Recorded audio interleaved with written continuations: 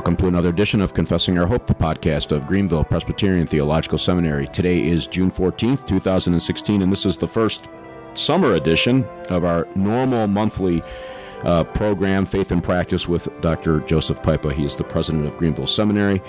For long-time listeners, of course, you know that. For new listeners, Dr. Pipa takes questions from the listeners each month and deals with them on the air. And one of the advantages to this program, of course, is that you get, as it were, a seminary education for nothing. And as a bonus, if you submit a question and we use it on the air, you receive a $10 off coupon to the Banner of Truth online web store. So get involved. You can do so very easily at our website, confessingourhope.com. There's a form there. Fill it out, send it in, and we'll deal with the question as they come in. So that's a little bit of a background for those who are new to the program. Let me tell everybody a little bit about what's coming up on the program. I'm going to do that up front today instead of at the very end. Next week, I'm going to be sitting down with Dr. Alan Harmon. He wrote a book on the call to the Christian ministry. It's a book that the seminary puts out, gives out to new students here at the seminary, their first year here. And so look forward to that discussion in Australia next week. Yeah. Good. Yep. It'll be a 5 o'clock at night interview for me, 10 o'clock in the morning for him the next day. Yep. So it's very interesting. So that's a little bit of what's coming up, and we're working on some other things as well. So look forward to that on the program. If you want to find out more information about the seminary, you can go to our website, gpts.edu. So Dr. Pipe, it's good to have you back. You just came back in from Italy. So why don't you tell the listeners maybe a quick summary of that before we jump into the questions? Okay, Bill, thank you. But before I do that, why don't I pray? Absolutely. Father in heaven, we bless you that you are the great God of the covenant, the God of Abraham, Isaac, and Jacob, the God who's chosen us and redeemed us and brought us into covenant. Lord, you are faithful and good, and we love you. We thank you for your word. We thank you that it's the Spirit who inspired the Scriptures, who illumines our understanding. We pray, Lord, that you'd be honored today in our discussion and that you would give grace and insight for Christ's sake. Amen. Amen. Well, we got home last night about 9:30 from Italy. We go every year in June. Seminary has a graduate, Mike Cuneo, who is working at a Presbyterian church plant about 45 miles north of Rome, 60 miles north of the Rome airport. It's a work that we had gotten involved in about 13 years ago because the man who was the pastor of a Plymouth Brethren church became convicted of Presbyterian theology and the covenant. He started studying some with us. My wife and I went over in about 11 years ago to encourage them to do the Lord's Supper, and that's when I got the idea of recruiting Mike to go. Mike is sent out by Calvary Presbytery, the presbytery here of the PCA, and under a session of a local church. This was our 6th trip since Mike's been there. We do have some vacation time and spend a few days doing some traveling. This time we went up to Verona, and part of that was to minister to a couple up there, a missionary couple that have been struggling a bit. So we spent some time, particularly with the man. And then in Viterbo, I preached Sunday the 5th, and then a Bible study on Sunday the 5th. I preached on the Great Commission, then the Bible study Thursday night on baptism. And then we did a mini conference Saturday night and Sunday where I continued on the theme of the church, looking at the glory of the church from Psalm 87 and the ascension of Christ and the mission of the church, then the importance of church membership and officers from 1 Thessalonians 5, and then on spiritual conversation. We had about 30 people at the Thursday night meeting, 20-something, on Saturday night meeting, 20-something on the Lord's Day. Saturday night we had about 5 unconverted people. We also had some wonderful conversations walking about, and one lady that we met actually through a window had us up for coffee. She claims to be an evangelical. She came then Sunday morning. And so a number of places to get to witness as well. So it was probably, I was telling my wife this morning, It was probably the most spiritually useful trip that we've had so far. And the church has about tripled now in membership. We took in 4 members this past Lord's Day, 2 professions of faith with baptism, and 2 recommitments, reaffirmation of faith. And so we've got now about 13 or 14 members, and we're very excited to see that. Perhaps getting some more mature members, that's been the great difficulty. So pray for that work in Viterbo. Mike Cuneo. If you want to do more or know more, contact me here at the seminary. We are still looking for individuals and churches to support that work as well. Absolutely. Now, if you want to see some of the pictures, as well as other things that Dr. Pipa has put out, you can always go to his website. It's josephpipa.com, very simple to remember. josephpipa.com, and there's actually a whole photo gallery there of his most recent trip, Verona, Viterbo, in the area. So, as well as a blog describes the trip. I've got to update it today, but wait until tonight to go look at it. Or look at it twice. Look at it now and then look at it later. That's if you're live. Yeah, that's right. That's right. If you're live. If you're not live, look at it now because it'll be updated by the time it comes out. This comes out in the recording.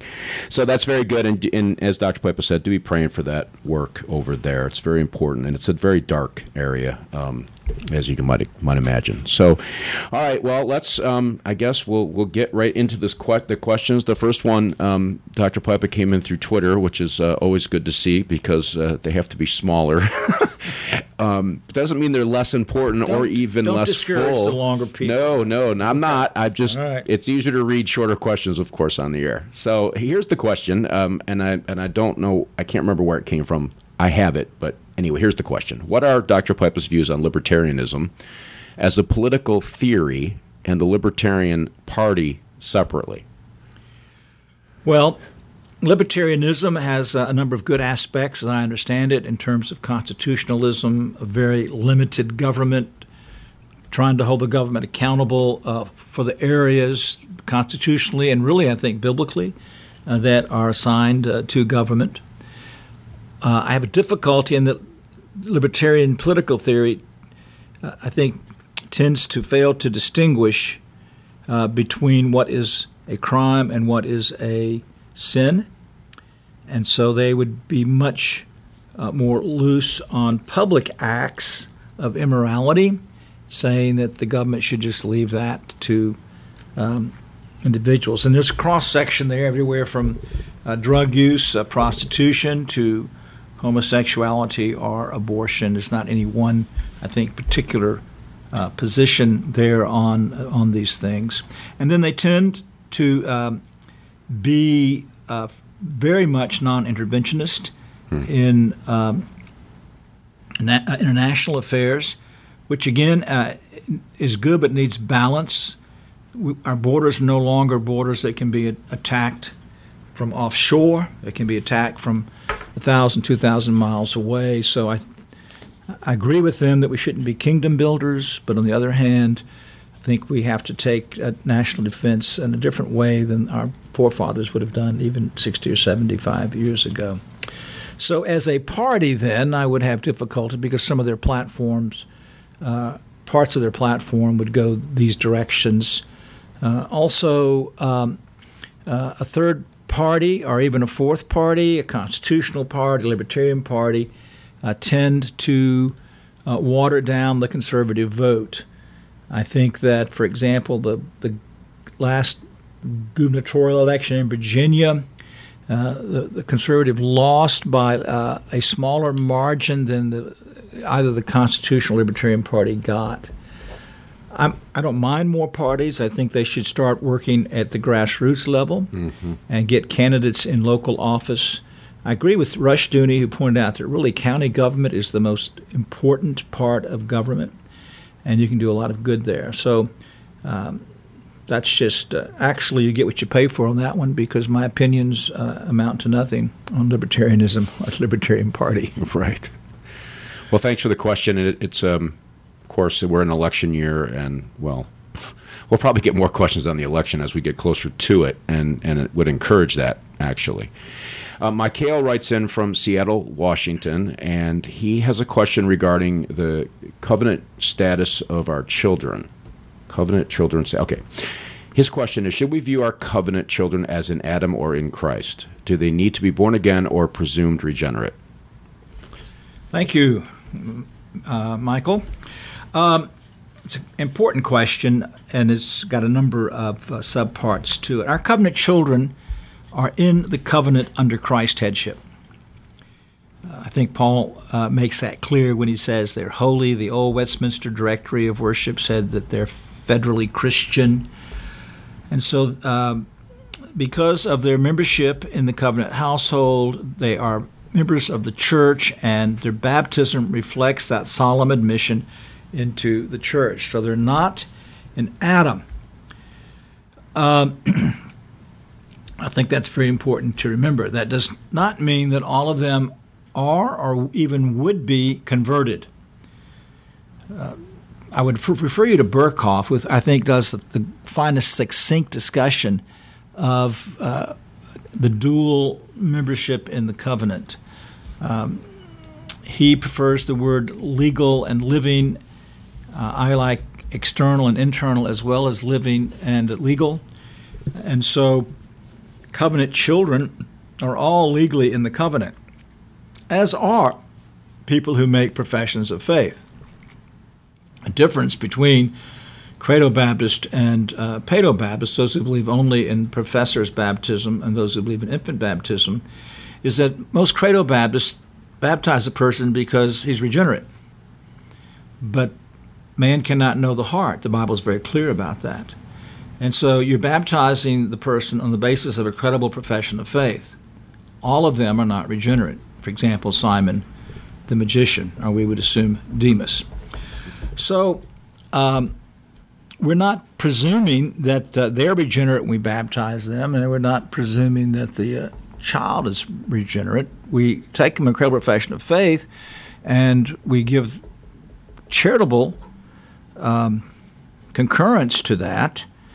And if the person grows and it becomes obvious that he has been born again, if he doesn't, if he begins to renounce the faith or live in sin, we got the process of church discipline.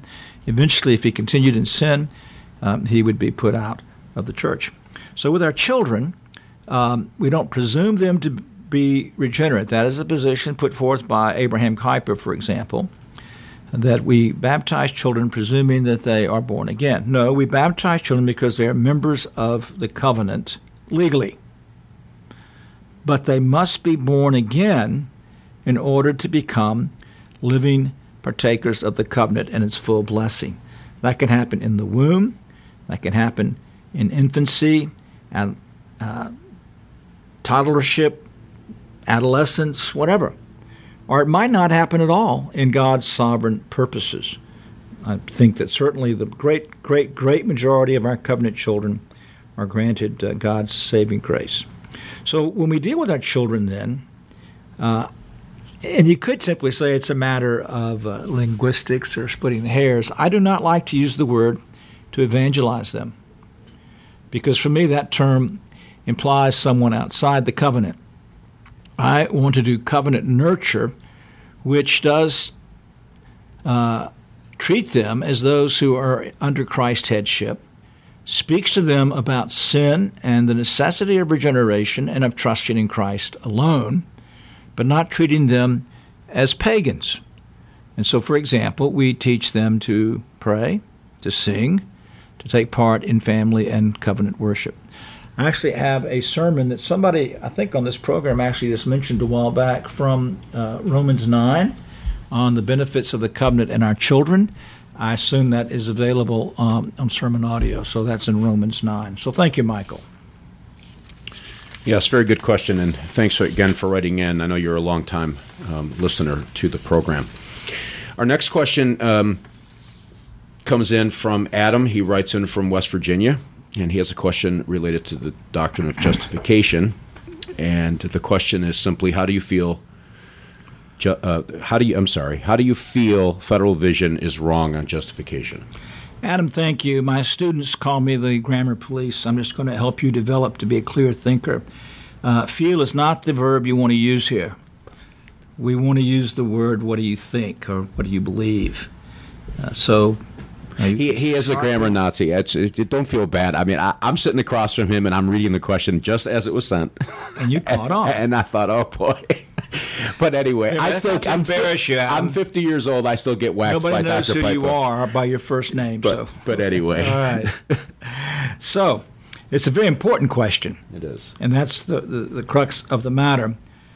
Federal vision, which does have nuances and variants, but when most of the men deal with justification, they, in the first place, don't see a covenant of works and a covenant of grace. Adam was in covenant.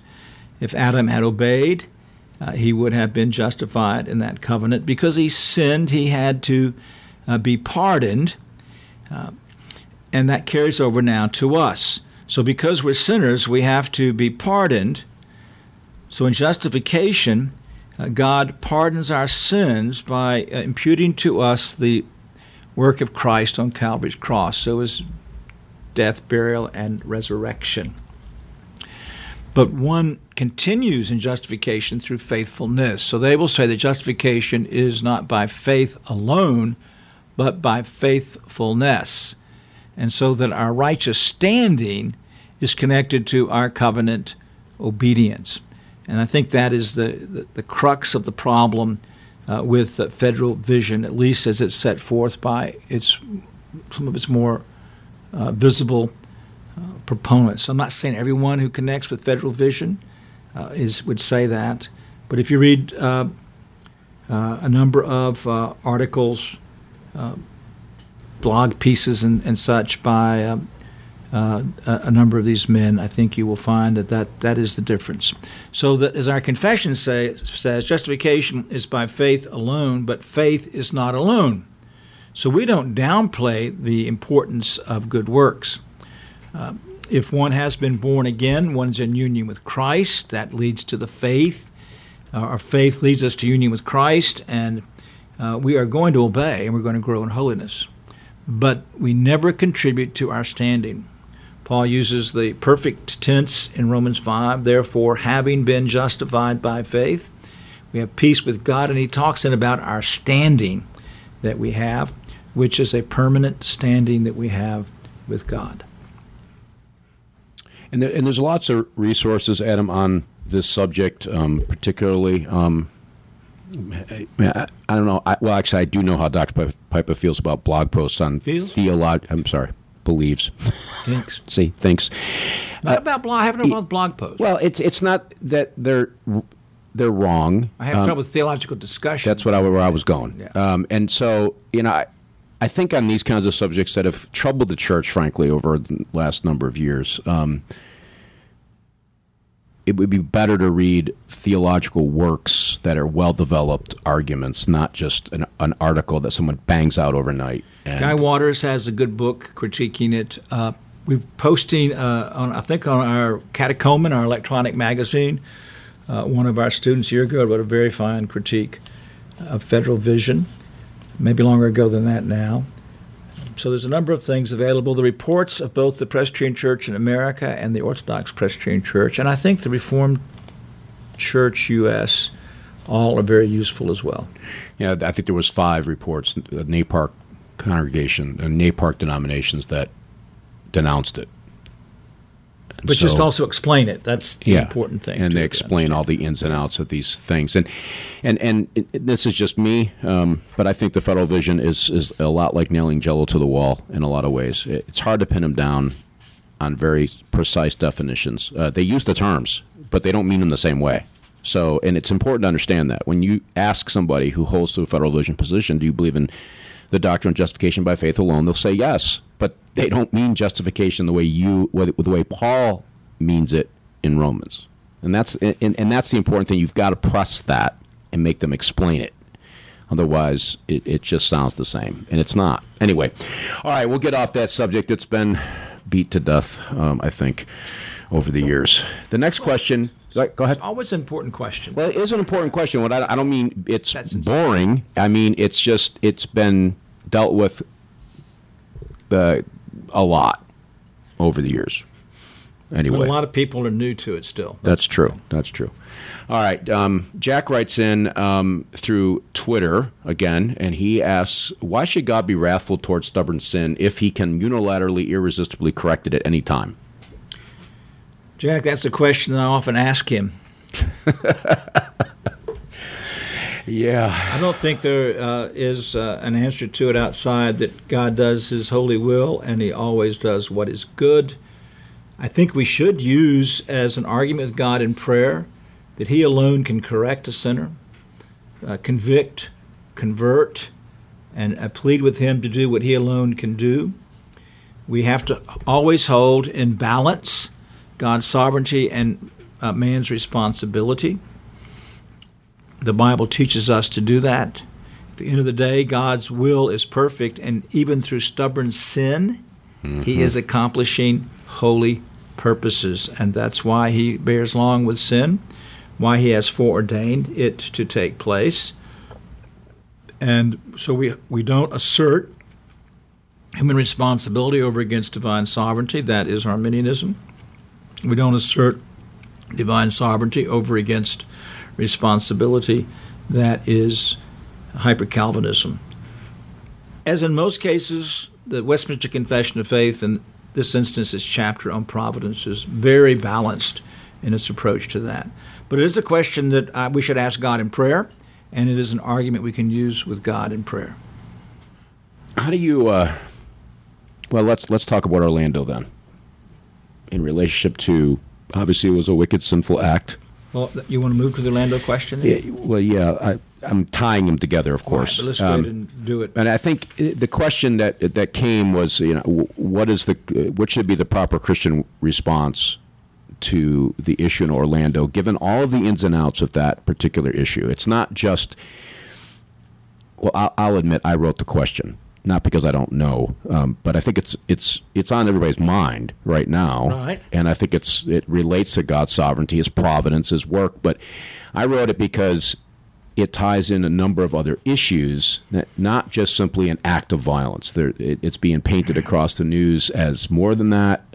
With the LGBT community, it's become a rallying point for them, and so forth. So, how does that work? And I'm thinking Luke 13, Tower of Shalom. Yeah, it's an issue that is very multifaceted, right, in our response to it. And part of that response must be marked by wisdom. So, for example, back when 9/11, the TBN guy came out with something about God's judgment. I think everything he said was true, but it wasn't the time to say it. So I was in Italy when this happened, and I read two responses, and I told my wife, I think actually both responses are true. One I thought was unwise and untimely. The first response was actually from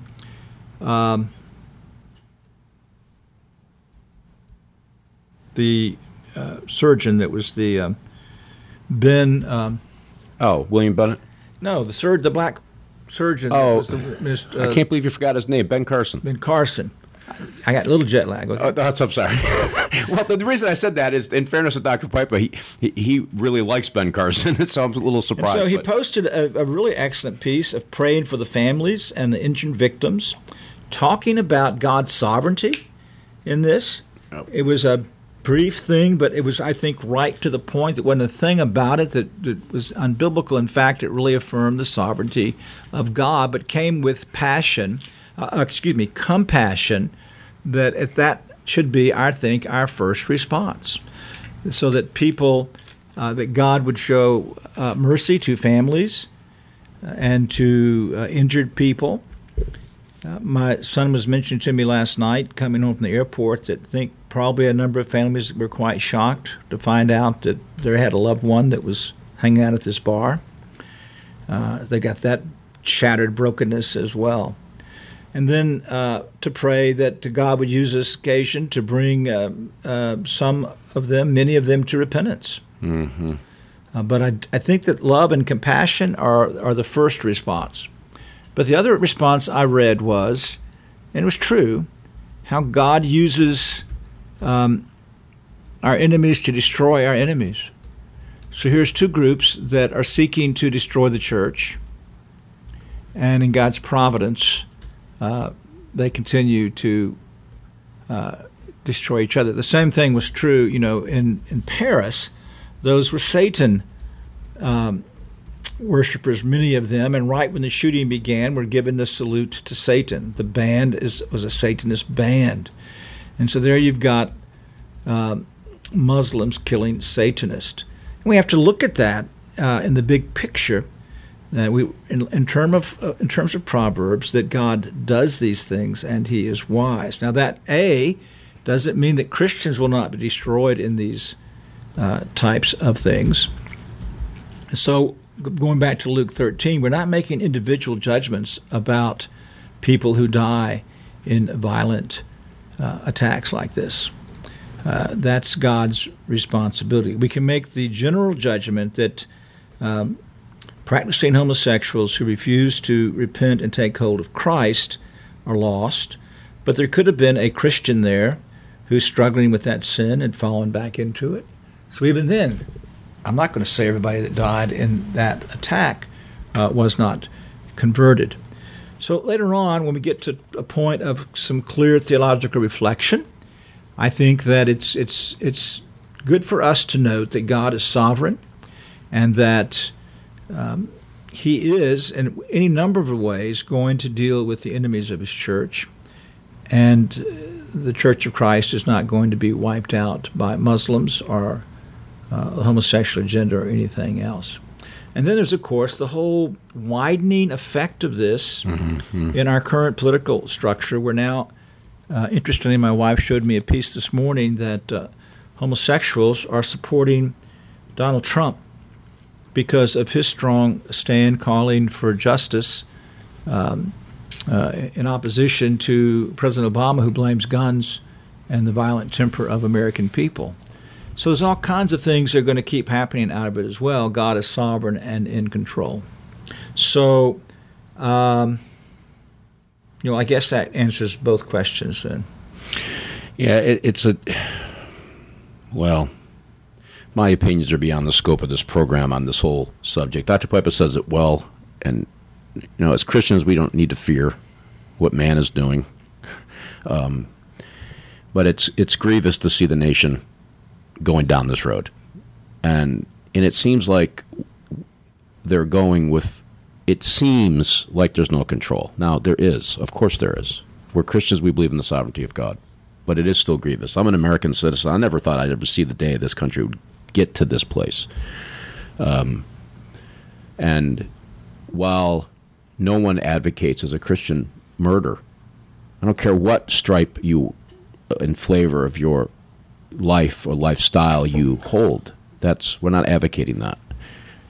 But to see it turn into a political issue the way we're doing it, and it's just very interesting. Grievous. I read yesterday that one of the men who was going to attack the Gay Pride Parade in Los Angeles had a number of assault weapons in his trunk, was actually a major Sanders supporter. You're not going to hear that on the main line. No. And by the way, just those who listen to the news, an AR-15 is not an assault rifle. Just want to point that out. Look it up. It's not an assault rifle. I know. You have to pull the trigger every time. It has to have two or three different options: automatic, fully automatic, semi-automatic, that kind of thing. And there's other criteria. And an AR-15 the trigger has to be pulled each time. So it is not an assault weapon, but it doesn't matter. Well, anyway, we could turn this into a political discussion very easily. Well, I could. I'd probably get reined in, though. But it does deal with both issues, and everybody's thinking about it right now. And, anyway, let's move on quickly. George writes in from Texas. He asks, this is a question. Well, I'm just going to read the question. Dr. Pipe, I wanted to know, in your opinion, when is the time for confessional Presbyterians to consider departing the PCA if they are put in the position to have their consciences bound to shifting theological views that they are convinced from Scripture and the standards are wrong? And what would you suggest as a hypothetical process to depart that to depart that honors both our ordination vows as well as how our consciences, led by the Scriptures, are convinced? Now, this is a good question because we're 1 week away from the PCA General Assembly. Yeah, George. The PCA is the Presbyterian Church in America. The PCA was founded upon a commitment to the Westminster Confession of Faith and the absolute infallibility of Scripture. So there are shifts that are occurring in the PCA on local levels. We've mentioned Federal Vision. We have a couple of presbyteries that will not find Federal Vision people guilty, and because of procedural issues, our highest court that deals with judicial cases did not uphold the complaint against those presbyteries, although the great majority of the men on that commission do not believe in Federal Vision. And I think they made a wrong-headed decision, but again, that was their conscience. We have evidently some people in the denomination who are teaching theistic evolution. We have a number of people pressing for the ordination of women as deacons and giving them larger places at the table. And he means table. He doesn't mean the table. Okay, just want to clarify.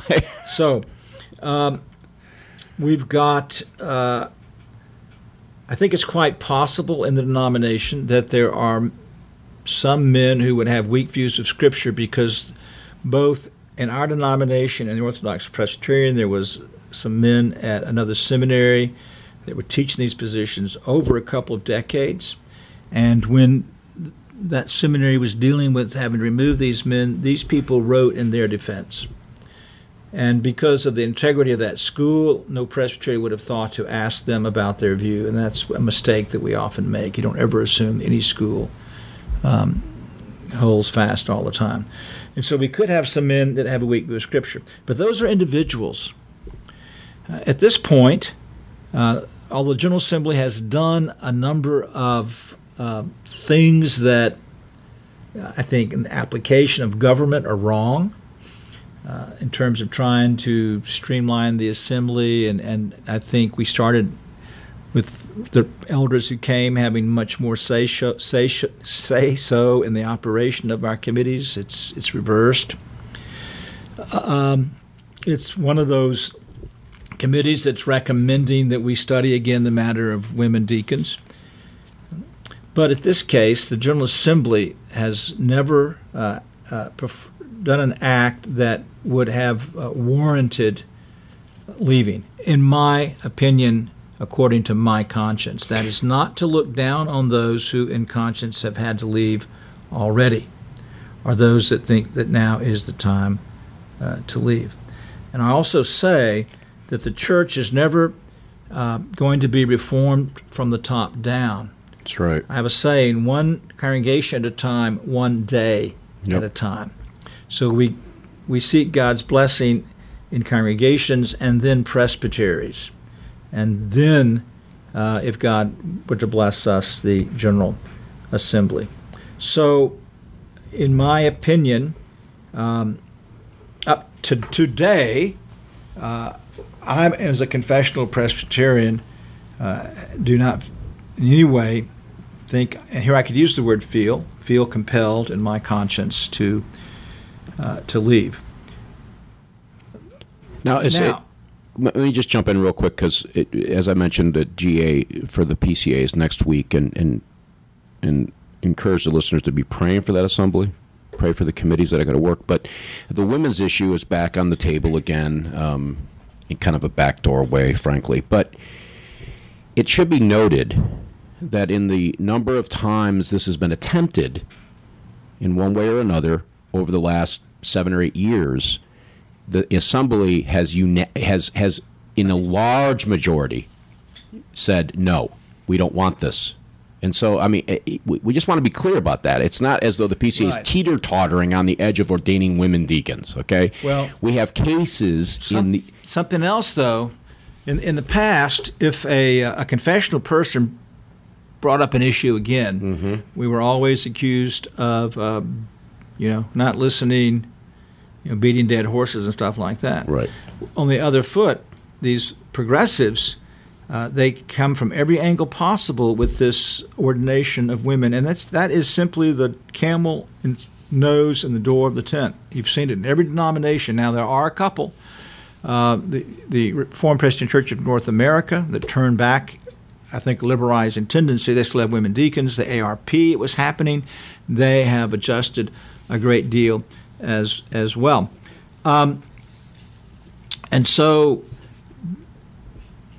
we've got people, and it's the progressive wing of the church is it's virulent. It is poorly educated.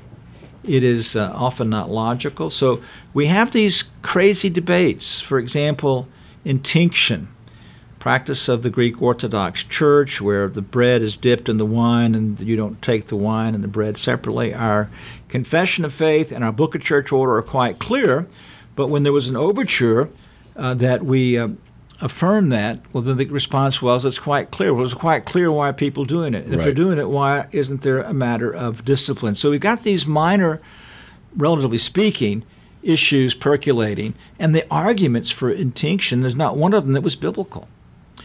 Are the Insider Movement report. The Insider Movement is an attempt to, it's a mission philosophy that encourages Muslims, and now I understand Hindus and others, to stay within their pagan religion and hide the fact that they're Christians and influence from the inside out.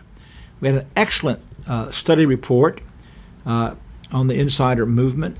There were a couple of sleepers on the committee who brought then a minority report, and one of them actually said in the minority report that Allah and Jehovah are the same. And without any reflection, the assembly adopted that. And the only way that we got that turned around was to get the report recommitted to the committee.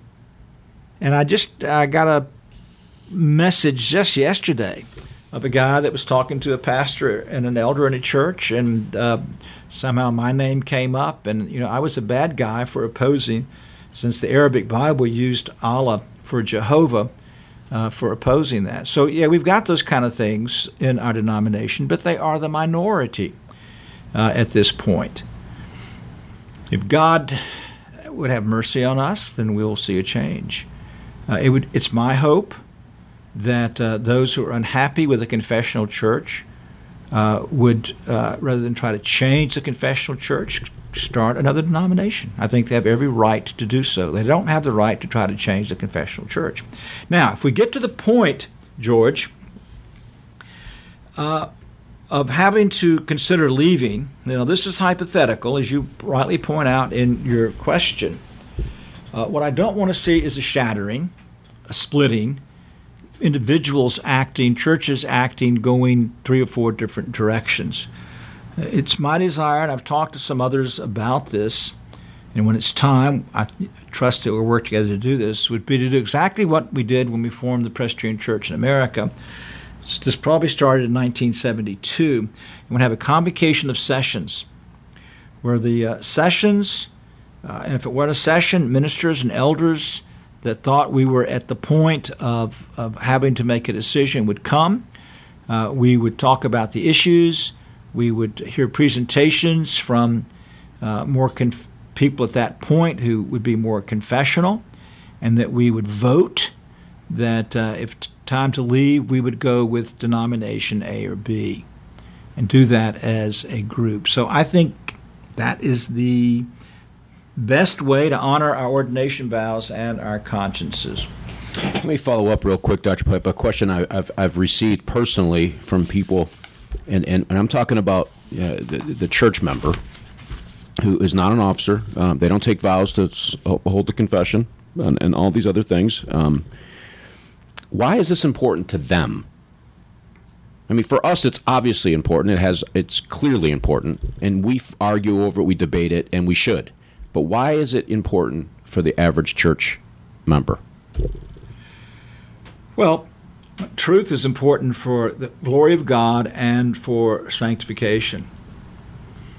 And if an average church member is in a church that is denying, in a PCA church that's denying the confession and or Scripture at any point, that's going to be detrimental. Now, if they're a lay person, not an office bearer, they have a different approach. They need to go to their elder, to the elders, to the pastor, and say, we have a problem with you saying these things, doing these things. There's also in our Book of Church Order a way to register a formal complaint with the session. We have to realize that when we take a vow to promote the peace of the church, one of the ways that our confession, our Book of Church Order says we do that is through this formal process of a complaint. And so if the session has done something, or if the pastor's preached something that after private conversation there's no remedy, then any member or group of members has the right to send this complaint to the session. The session is obligated to, at its first meeting after that, receiving that complaint, to deal with it and answer it. If they do not change and the person thinks that he is biblically correct or confessionally correct, I don't see a difference necessarily there. Not that the confession is infallible, but on all the major issues this would be concerning. He then may address that to the presbytery. Same thing has to happen. The presbytery has to deal with it at its first stated meeting, and it will either instruct the session to reconsider, or it can deny it. If it's denied, then the person has the right to take it to General Assembly. And I wish people would do these things rather than leave. That we have a process. And in a lot of cases, our presbyteries are going to be more conservative than an individual congregation. Not always, because the presbyteries are made up of individual congregations, but there's, I think, plenty of presbyteries where there's still a balance of conservatives there. And I use conservative against progressive, not against as opposed to liberal. If there is a better church in town, you don't just jump ship, though. You've taken vows, and so I always encourage people, you go to your session and say, we've talked about this and we don't agree, and rather than take this to the presbytery, I simply would like your permission to visit these other churches or other church, and do that in a peaceful way. What we don't want is church hopping. We don't want people disappearing or acting contrary to their vows. So it's important for everybody, this whole issue. Well, thanks for writing in, George, and Lord willing, I'll see you. We will see you next week, I hope, at GA. Robert writes in from Mississippi, and he has a question on the Sabbath and its relationship to slavery. And the question is, I was introduced to your book, Dr. Pipe, I was introduced to your book on the Lord's Day many years ago and was thankful to the Lord to have benefited from it. I have a practical question regarding the Lord's Day that I was hoping you could answer. There appears to be at least two periods where people were unable to actually keep the Sabbath. Those two time periods are the period of Egyptian slavery with Moses and during the early church in Rome. Theoretically, if there were people in both periods who understood the Sabbath as a conviction and yet were unable to observe it due to slavery or even an inability to find work, how should their inability be viewed? It's not a work of necessity in reference to a nurse or a police officer. Thanks for any help. Thank you, Robert. I have been thinking about this question over the last year. I think that it's very important, even perhaps in some modern applications as well. I think that those who were slaves would have found themselves in a work of necessity because they had no volition in the matter. They could appeal to their master to give them that day free or keep the chores minimal. The Puritans were very careful to get those who had servants that their activities were kept to the minimum, that they were part of the church, and that the master should give them at least half a day a week then for recreation, personal things, and such as that. So we have to distinguish between slavery and those who have jobs that put them in this situation. So the slaves, I think, were it was an act of necessity for them. The church adjusted itself to help them by having apparently early morning or late night services, as we see in the case of Paul when the young man fell asleep during Paul's sermon. So, yeah. One of the ways to think about that is, I was talking to a pastor from the Philippines where people are very poor, and their situation, they're demanding they work on Sunday. And I've wondered, I haven't reached a conclusion, but could that fall under the idea of slavery? There's an economic slavery in these countries. I don't know. But you talk about inability to find work. I think that when a Christian is in a culture that does not have slavery and just complete abject poverty, that if it's not a work of necessity and mercy, they need to seek God's grace either to be freed from at that place on the Lord's day or to get another job. Now, that's not always easy. I think at that point the church needs to come alongside diaconally and say, we will help you do retraining. We will help you in this process. But we do need to understand that it is a serious sin to work at a job like that when there is a freedom not to do it. Well, thank you, Robert, for the question. It was it's very good, and we need to keep thinking through these issues as well. I don't have the city. I think I know it, but Greenwood. What is it? Greenwood, South Carolina. Thank you. JR writes in from Greenwood, South Carolina, and he actually wrote me, so I passed it on. Hey, Bill, could you ask Dr. Pipe if he'd addressed this issue that was raised by, I'm going to say the name? Liam Gallagher. Okay, at 10th Pres in Philadelphia regarding Bruce Ware and Wayne Grudem's Trinitarian theology. Gallagher is claiming that, and we're just reading the question as it was come, so Gallagher is claiming that Ware and Grudem do not have an orthodox view based on their affirmation of the phrase, quote, I hold to the eternal submission of the Son to the Father, unquote.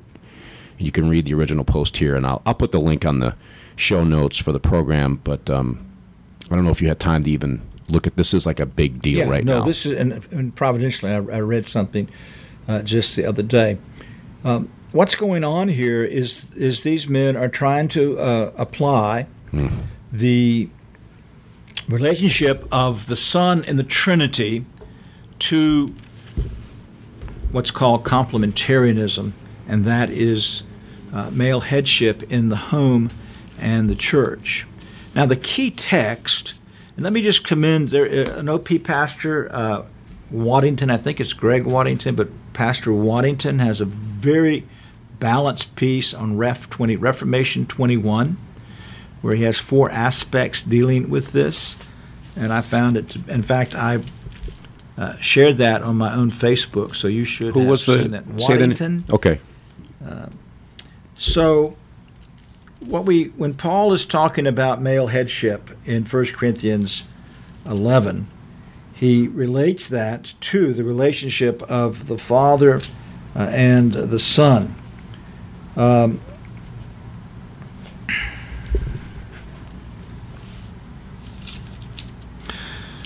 me find the exact reference here.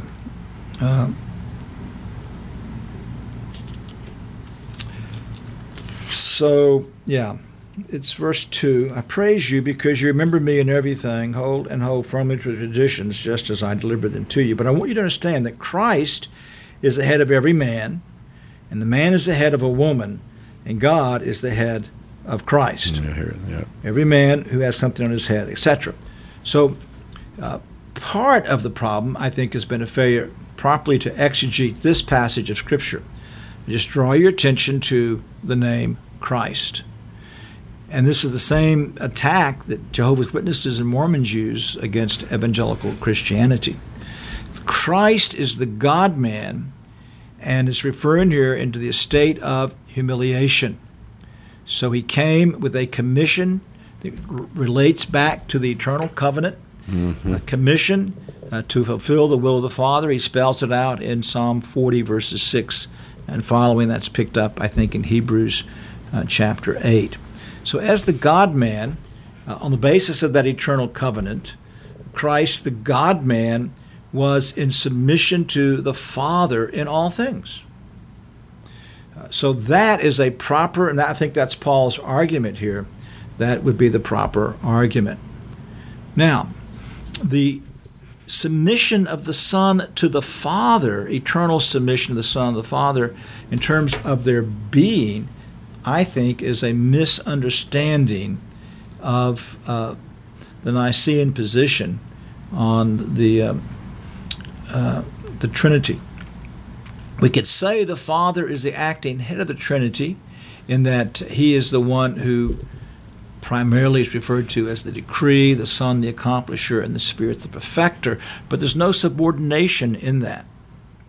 The Nicene Creed says that the Son proceeds from the is begotten of the Father, and the Spirit proceeds from the Father and the Son. That's not talking about subordination. Right. Now, there are two ways to understand that. The fairly historical position before Calvin was that the Son eternally received his being from the Father, and the Spirit eternally proceeded from the two of them. There's no submission in that. Calvin, and I agree with Calvin here, rightly asserted that no, that all members of the Godhead are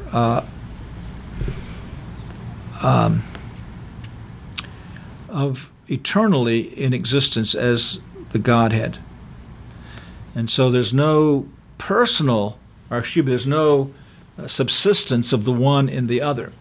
And in fact, it is the personal attribute of Son that the second person is begotten of the Father, and the personal attribute of Spirit, the spirated one, proceeding from the Father and the Son. And I think Calvin is correct there. But in neither case is there subordination of the one to the other. So if these men are saying that there's a subordination in the Trinity that is the basis of complementarianism, I think they're wrong. If they're saying there's a subordination in what we would call the economic Trinity, and that is the Son coming as the God-man to do the will of the Father, then I don't have a problem with that. So I've not fleshed out exactly how they're putting this, but I think that my answer is balanced enough that you can look at their position and see if Gallagher's right. Now, the other plea that Waddington makes that I think is very important is that we're dealing with evangelicals, and we need to have good, strong debate, but we need to avoid the acerbic and vitriolic aspects of it and continue to talk to each other.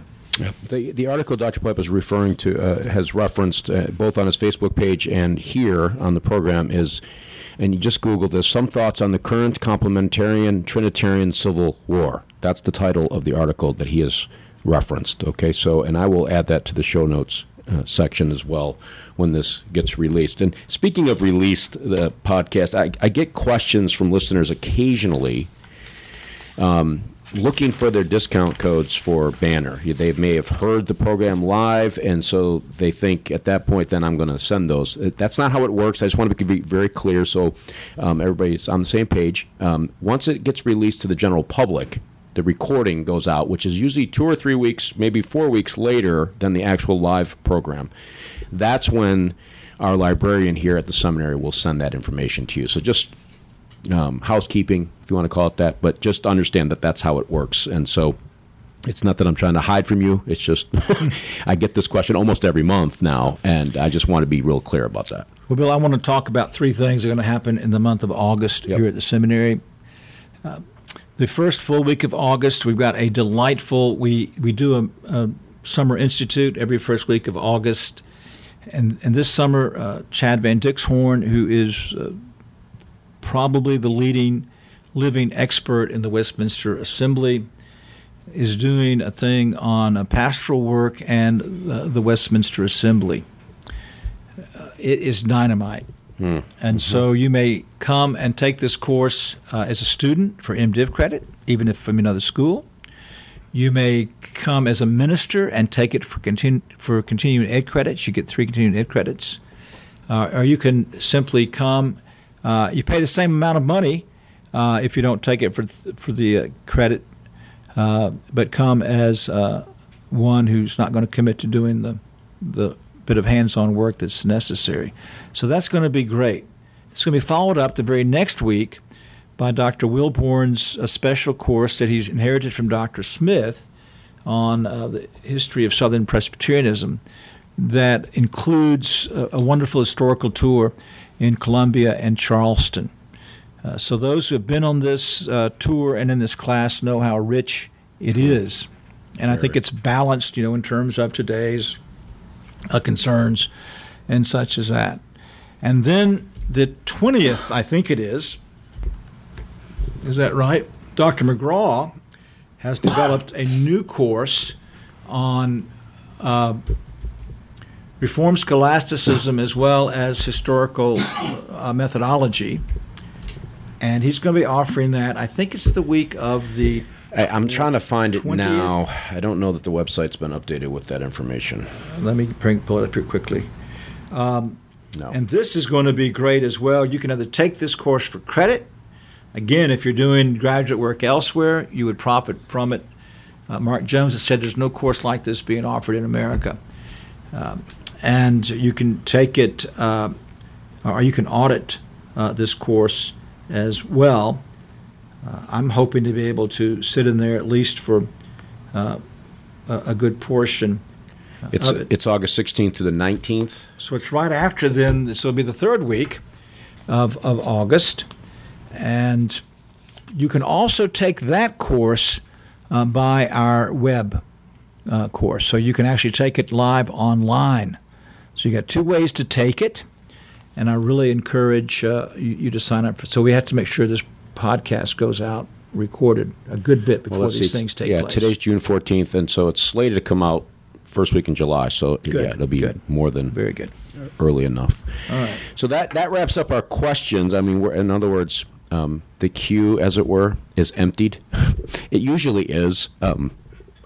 Try as I might to slow my brother down a little bit so we leave a few left over.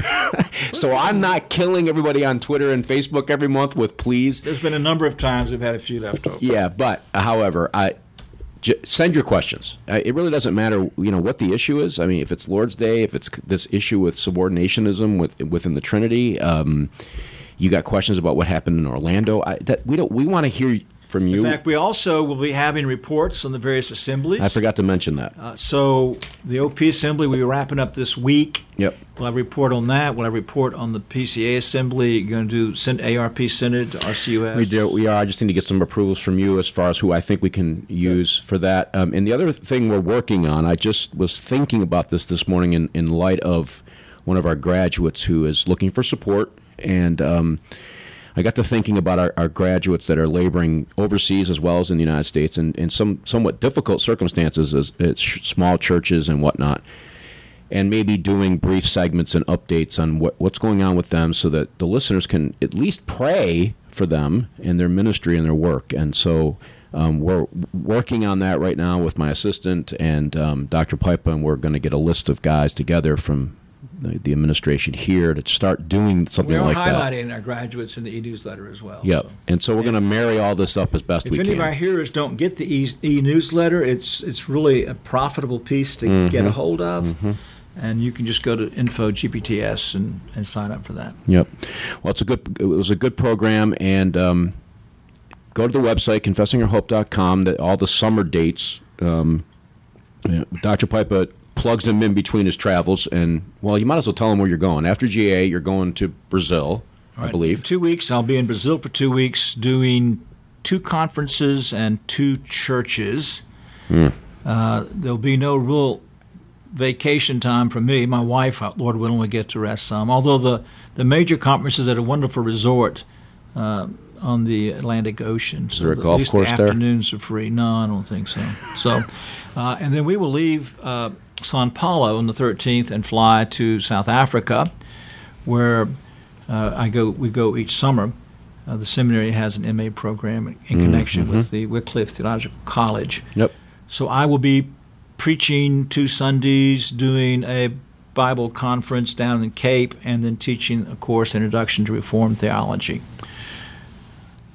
Well, so pray for these trips and the influence. And there'll be blogs, and Lord willing, even more pictures as Bill teaches me how to do that on the josephpiper.com.